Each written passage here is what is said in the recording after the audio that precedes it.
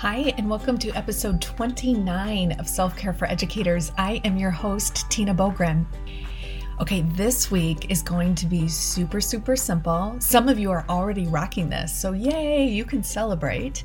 And for those of you that aren't doing this yet, what a simple thing to do. Okay, are you ready for it? Here it is. I want you to make your bed. I want you to make your bed this week.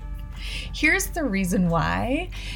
It takes 2 minutes tops, right? And you immediately feel like you have accomplished something right when you get out of bed.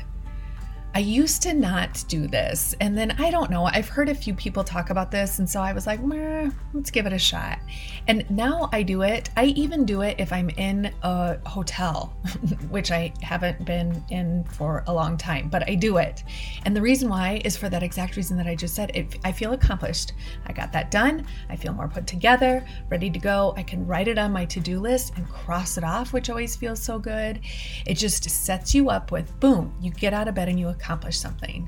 Combine this with not using the snooze button, right? 5, 4, 3, 2, 1, jump out of bed, make your bed, boom, you are already well on your way to having a successful day. It's such a teeny tiny little thing, but what it does for our mindset can be so powerful. I've talked about this with friends before, and they've said they even, there's sometimes the dilemma that you get up perhaps before your partner gets up. So we've talked about this, and I have friends that literally make their side of the bed while their partner is still in bed so they can cross it off the list and they feel good about it. So there you go. Give it a shot this week. See what you think. If you already do this, share. Why do you do this? What does it do for you? Do you have your kids do this? Does this not feel good to you, and why? Again, remember, different strategies work for different people. This is just one of those small things that I felt myself doing it this morning, and I was like, I should mention that on the podcast. It's such a teeny tiny little thing that just makes me feel accomplished on a daily basis. If you feel like you do nothing else that day, you can say, you know what? I made my stupid bed. So there you go. That's it. I'm not going to drag this on any longer. Short and sweet this week. Make your bed, make your bed, make your bed. As always, the hardest part is reminding ourselves to do it. So maybe make a little reminder for yourself. Track your progress for this week. See what happens.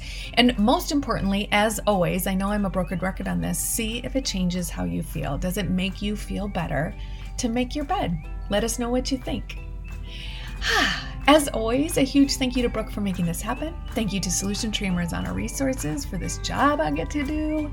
And you, my badass bed-making self-care squad. Look at you accomplishing things right immediately.